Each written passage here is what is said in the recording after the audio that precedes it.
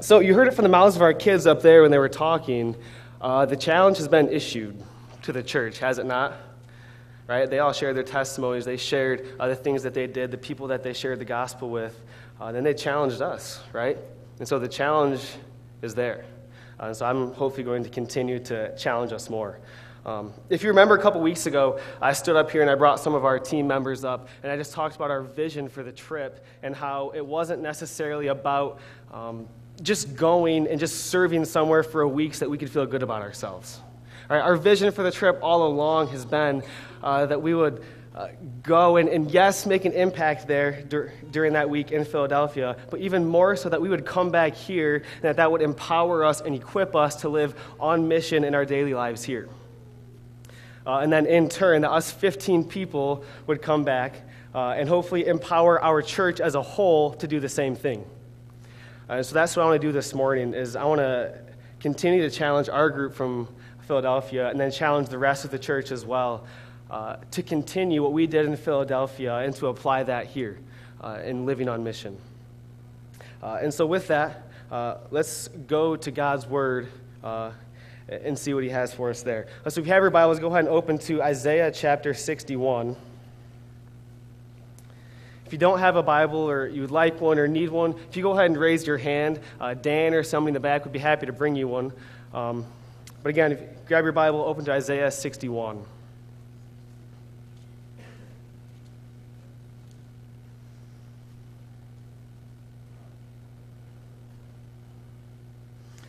All right. And before we go to God and His Word, let's go to the Lord in prayer. All right, so let's pray. Father in heaven, we know that You've spoken to us in Your Word. And God, we thank You for saving us by Your grace this morning. And I pray now that, God, You would just help us to be receptive and open to what You would have us hear from You this morning. And so, God, fill us with Your Spirit this morning. And God, change us. Don't let us be the same people when we walk out of here that we were when we walked in this morning. God, give us conviction for the lost people in our communities and send us out in the power of Your Spirit to proclaim the gospel in this area and to the ends of the earth. And Lord, it's in Christ's name I pray all these things. Amen. All right, so Isaiah 61, if you're there. I'm going to go ahead and read, starting in verse 1. I'm going to read through verse 3 here. It says this: "The Spirit of the Lord God is upon me, because the Lord has anointed me to bring good news to the poor. He has sent me to bind up the brokenhearted, to proclaim liberty to the captives, and the opening of the prison to those who are bound, to proclaim the year of the Lord's favor and the day of vengeance of our God, to comfort all who mourn, to grant to those who mourn in Zion, to give them a beautiful headdress instead of ashes, the oil of gladness instead of mourning, the garment of praise instead of a faint spirit, that they may be called oaks of righteousness, the planting of the Lord, that He may be glorified." Okay, so let's talk about what's being said here. So look at verse 1 with me. It's the prophet Isaiah is writing this, and so being directed and inspired by the Holy Spirit, he's anticipating the arrival and the ministry of the Messiah, okay, the anointed one by God to bring salvation. All right, that's what it says. I mean, look, the Spirit of the Lord God is upon me because the Lord has anointed me. Right? He's anticipating the coming of the Messiah, the anointed one, to bring salvation.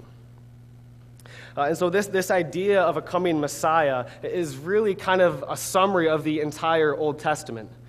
So Genesis 3, if you're familiar with the Bible at all, you know in Genesis 3 that immediately after God creates the entire world and Adam and Eve, they rebel against Him, right? They eat the fruit of the tree of the knowledge of good and evil, and in so doing, plunge all of humanity, us included, into sin and rebellion and death and condemnation. However, immediately after they sin, in Genesis 3, verse 15, there's what's known as kind of the first announcement of the gospel, because God says, immediately after putting the curse on all of creation, says that there will come one day where there will be a man born of a woman who will crush the serpent's head, right? Who will undo the curse of sin and death in the world. And so from that point forward, this thread kind of runs through the entire Old Testament, to where the whole Old Testament is looking forward to the coming of this Messiah, this person who will be anointed by God, who will come in the power of God's Spirit to crush the works of Satan and to undo the curse and bring salvation to mankind.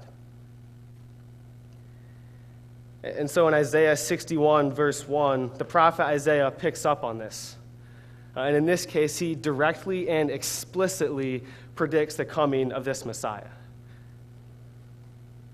And so that's what verse 1 is, predicting the Messiah is coming in the power of God's Spirit. Now, looking at the next couple of verses, in these next couple of verses, what Isaiah really gives us is the Messiah's mission statement, kind of. So if he says he's going to come in the power of God's Spirit, and then this is what he's going to do. And so look at it with me. It says, "The Spirit of the Lord God is upon me because the Lord has anointed me." To do what? To bring good news to the poor. He has sent me to bind up the brokenhearted, to proclaim liberty to the captives, and the opening of the prison to those who are bound, to proclaim the year of the Lord's favor. So as we read these verses, a number of things probably stand out to you, but I think the main thing that should stand out is the redemptive language that's being spoken here.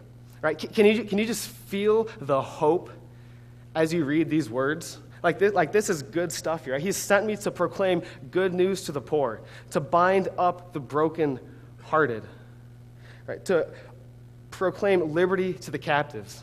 Right? You can just feel the hope in those words. That the Messiah is coming, and when he comes, he's going to do this. He's going to bring good news. He's going to bring freedom and healing and hope and salvation. And so that's really the mission statement of the Messiah. When he comes in the power of God's Spirit, this is what he's going to do.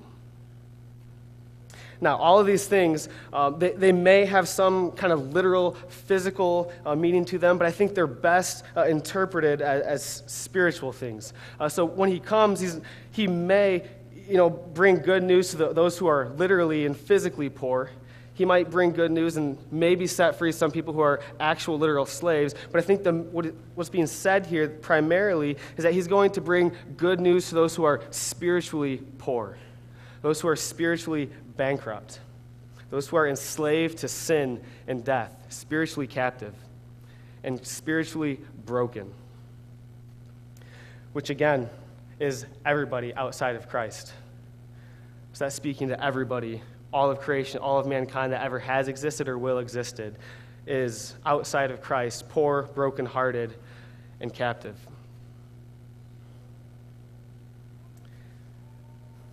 So that's the mission statement of the Messiah. Now, look down a little further with me. Look what happens, though, when the Messiah will preach the good news to the poor and when he'll proclaim liberty to the captives. Right, jumping down, it says, to give them a beautiful headdress instead of ashes, the oil of gladness instead of mourning, the garment of praise instead of a faint spirit, that they may be called oaks of righteousness.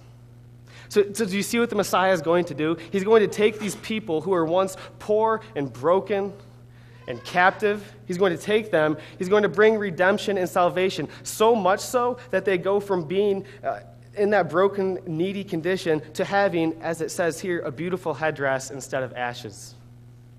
Right? They'll have the oil of gladness instead of mourning. And they'll have a garment of praise instead of a faint spirit, that they may be called oaks of righteousness, the planting of the Lord. Right? This is what the Messiah will bring to his people.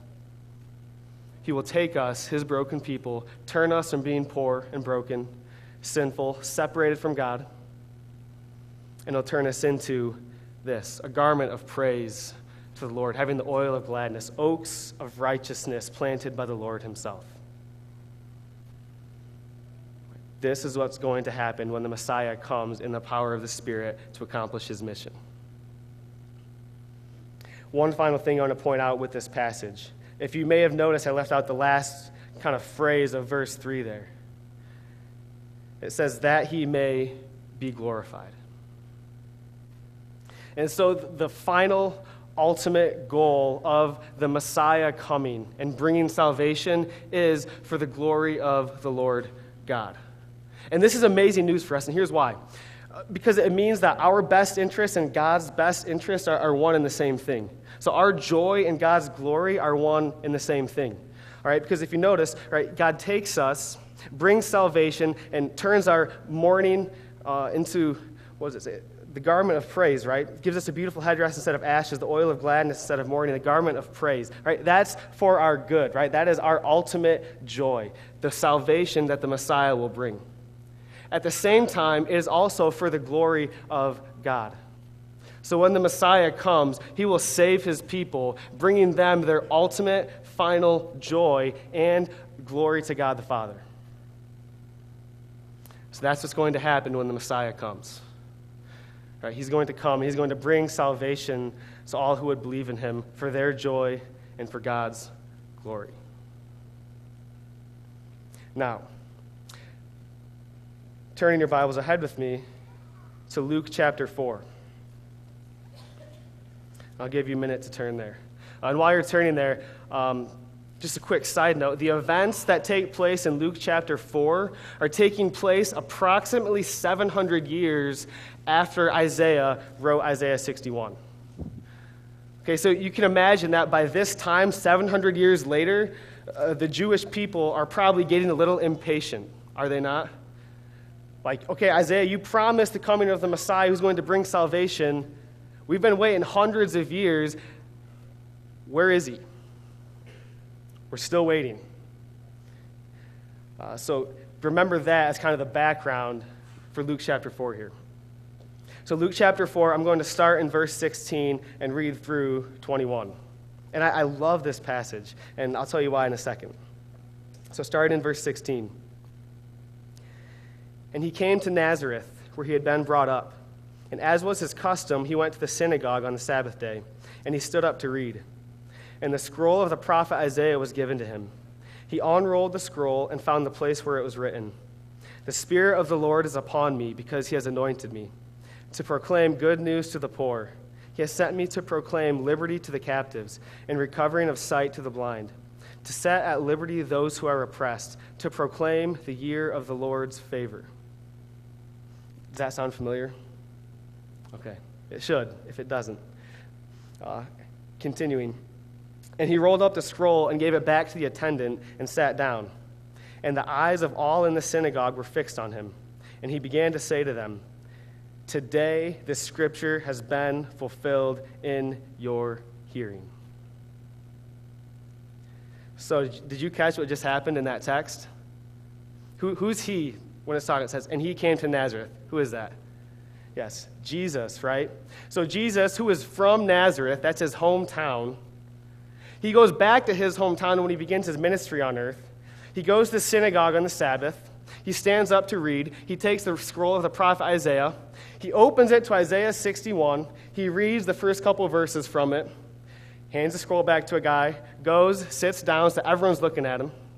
Can you just picture this in your head? Reads that, sits down, everyone's looking at him, and then he just says, "Today this scripture has been fulfilled in your hearing." He just claimed to be the guy who Isaiah was talking about in Isaiah 61. And this is crazy because, again, this is Jesus' hometown. This would be like me when I get to be about 30 years old, just standing up here one day, open Isaiah 61, and just say, "Hey, that guy he's talking about, that's me." I mean, can you imagine? I hope you would respond with some harsh words to me. Because that's just ridiculous. Like, you don't do that. You don't just stand up in your hometown and just claim to be the Messiah, the anointed one from God who's going to bring salvation. But that's exactly what Jesus did. And so if you read on, and we won't right now, but the people of Nazareth don't really appreciate that, and so they kind of kick him out. Again, they don't appreciate that. So they've been waiting hundreds of years for the Messiah and anticipating it. And then he finally comes and standing in front of them, says, "I'm the guy," and then they reject him and kick him out. But was he the Messiah? Right, and we don't have time today to get into, was Jesus who he claimed to be? But we absolutely believe very strongly that he was. Right? You read through the Gospels. Jesus came, and in the power of the Holy Spirit, just like Isaiah 61 said he would, in some cases, he literally opened the eyes of the blind and literally set free those who were oppressed and held captive. He performed miracles, brought people back from the dead. I mean, you name it through the Gospels, turned water into wine. I mean, he did all kinds of miracles, right? Showing and proving to everybody that I'm the guy of Isaiah 61. I am the Spirit-anointed Messiah who's bringing salvation. The day is here. And so he did that. He preached good news to the poor while he was on earth. He proclaimed liberty to the captives. And then ultimately it comes to his final days. So he lived the perfect life in the power of the Spirit, right? Died the death we deserved. And in so doing, absorbed the wrath that we were due for our sin. And then rose again victorious over the grave. So that when we are united to Christ by faith, we experience the salvation that Isaiah is talking about in Isaiah 61. Right, and so if you're in here today and you don't know Christ, if you are not a Christian, you would not call yourself a Christian, I just want to encourage you and say to you, Jesus is and was and will be the guy. Right? Apart from him right now, I'm here to tell you that the brokenhearted, poor, captive, if you don't know Christ, that is you. And that is everybody outside of Christ. Poor, spiritually bankrupt, separated from God, rebellious against God, captive to sin, right, and due God's wrath. And so if that's you in here, I just want to be straight with you and urge you, believe on the name of Jesus and make this the day of salvation for you. Now, if you're in here today and you are a Christian, if you have believed on the name of Jesus, I want to encourage you by saying Isaiah 61 is true of you as well. Because you once were poor and brokenhearted and oppressed and enslaved to death. But now, Isaiah 61:3, right, that is now true of you. He has taken your brokenness, healed you of it, and made you an oak of his righteousness for your joy and for his glory. And so, man, brothers and sisters in Christ in here today, we need to think on these things constantly. We need to remember who we once were apart from Christ and dwell on the fact that now God has made us his sons and his daughters by his grace. And so we need to respond to the Lord in worship. Now, I'm going to go back to Isaiah 61 now. Have you flipping all over the place. So back to Isaiah 61. You may have noticed as I was reading through that I left out verse 4, and I did that for a reason. Okay, because I want to come back to that now. So we know from Isaiah 61, 1-3, Isaiah is predicting the coming of the Messiah, the anointed one who will bring salvation. Luke chapter 4, 700 years later, Jesus of Nazareth shows up on the scene, says, I'm the Messiah, I'm the guy. He fulfills that prophecy, brings salvation to all people. And then we come back to verse 4 in Isaiah 61. And I'll read it now. They shall build up the ancient ruins. They shall raise up the former devastations. They shall repair the ruined cities, the devastations of many generations. So my question for this verse and for you guys is this. Who is they? Who are those people? Yeah, us. They, in verse 4, those are the people who in the previous verses were once poor and brokenhearted and captive and enslaved to sin. So they, if you are in here and you are a Christian, you are in Christ, that is us. Right? Talking about us, the body of Christ now. And so what is it that they do?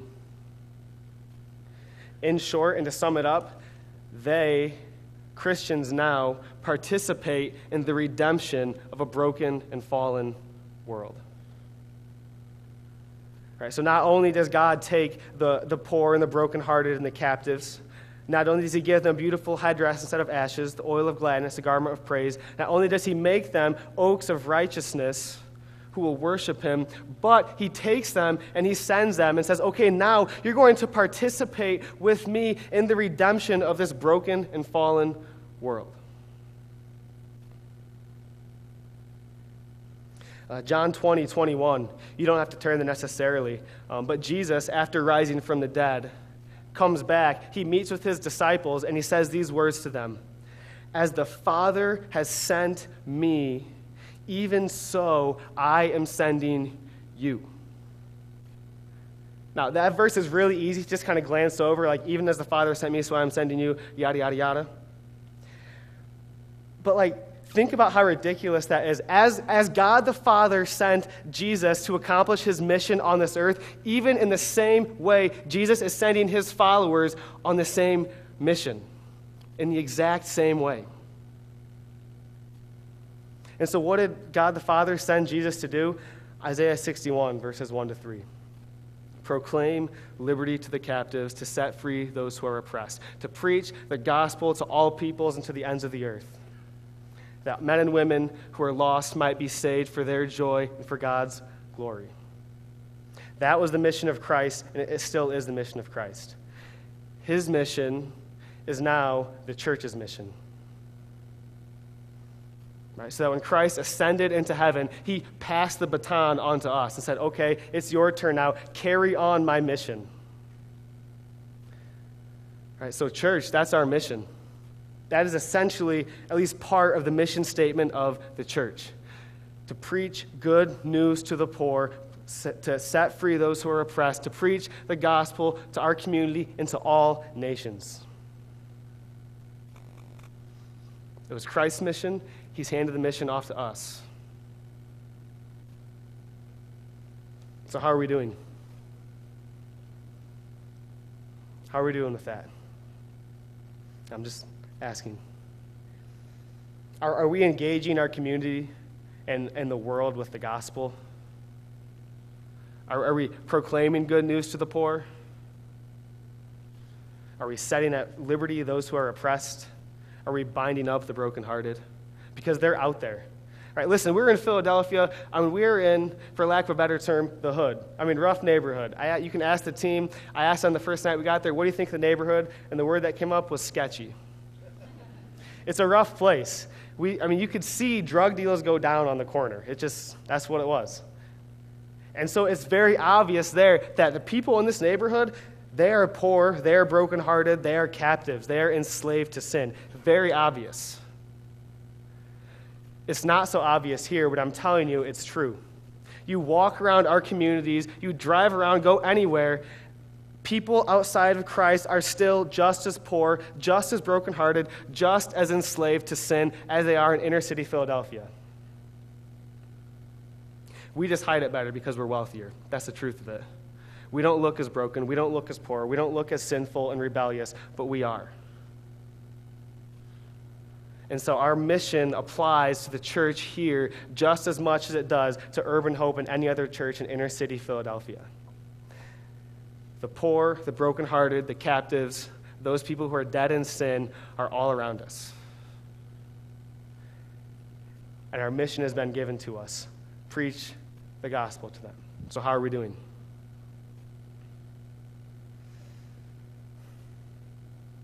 I want to end by saying this today. I'm just going to keep it short because, again, we have the video and other things we need to do. But I just want to keep it short and issue, hopefully, a strong challenge. And again, I just want to end by saying this.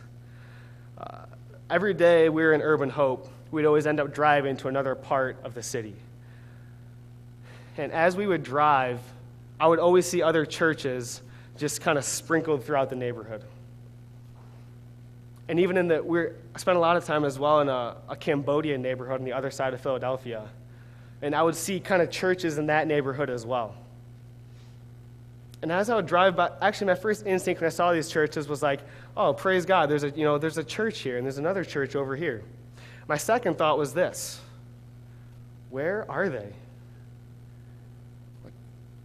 Are they doing anything to help this? Are they engaging this community with the gospel the way Urban Hope is?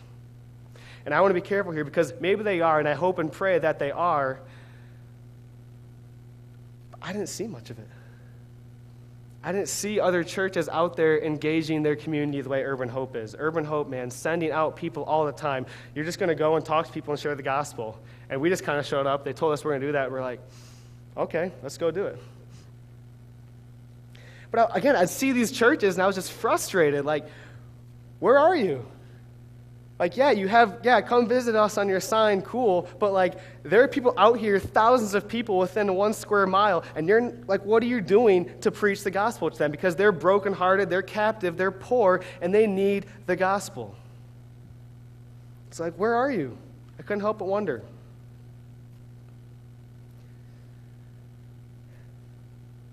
And as I drive around this community, sometimes I wonder the same thing. And again, I'm not trying to knock on other churches here, because I know that there are churches in our communities and in this area who are engaging Northwest Ohio with the gospel. But my question for our church here today is, who is going to be the Urban Hope of this community? Who's going to be the church that is not content to just say, sure, just come visit us, sure, we'll open doors, come in at 10 o'clock. But who's not going to be content with that? Who's going to go out in the community and intentionally and actively and passionately preach the gospel to the community so that men and women might be saved?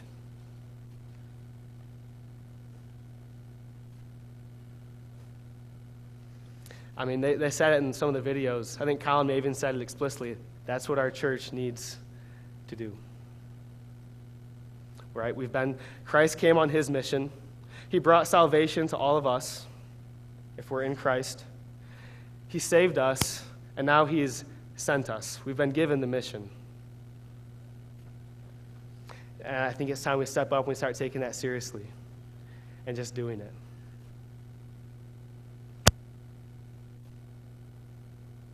There we go. Am I back on? No?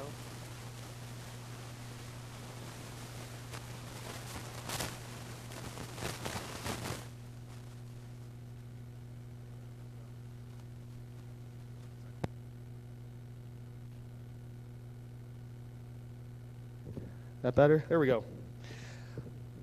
All right. So, that was kind of an odd interruption. Anyways, we've been given the mission, right? The baton has been passed on to us. Let's carry it on. Let's take the gospel to Wauseon, to Pettisville, Archbold, Delta, Toledo, Northwest Ohio. Let's go. The mission is ours.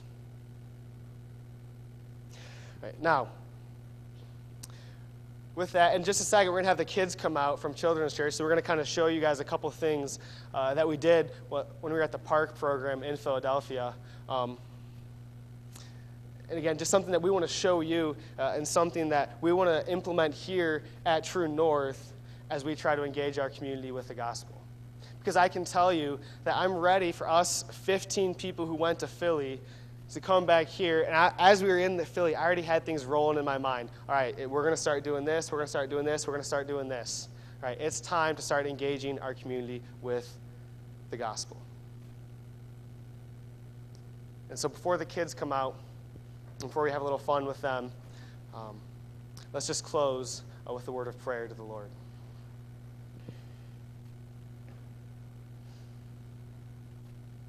Father in heaven, we thank you for sending your Son in the power of your Spirit, Lord, on his mission to bring salvation to us all. Lord, to take us from being broken and poor and needy sinners and making us oaks of righteousness for your name. And so, Father, we now pray that you would send us out in the same way that you sent your Son. God, send us in the power of your Spirit to take the gospel to our community and to the ends of the earth. Lord, don't give us a spirit of timidity, but give us a spirit of boldness, just as you gave the apostles a spirit of boldness in the book of Acts. God, send us out. Lord, our community is hurting, it's dying, it needs the gospel. God, you've saved us for this purpose. So again, we just beg, Lord, that you would send us out with boldness in the power of your Spirit. And Father, we do pray for our community. We pray for revival, God, that you would pour out your Spirit on lost men and women, that they might be saved, that they might come to know the name of Jesus, that they might worship you for their joy and for your glory. So God, again, we can't ask you enough. Send us out from this place to go and to be your church in Northwest Ohio. Lord, as we end now, I just pray that you'd help us to worship you. Help us remember who we once were apart from you and who you've made us to be. So may we worship you, God, with full hearts and with great joy. And I ask these things in Jesus' name. Amen.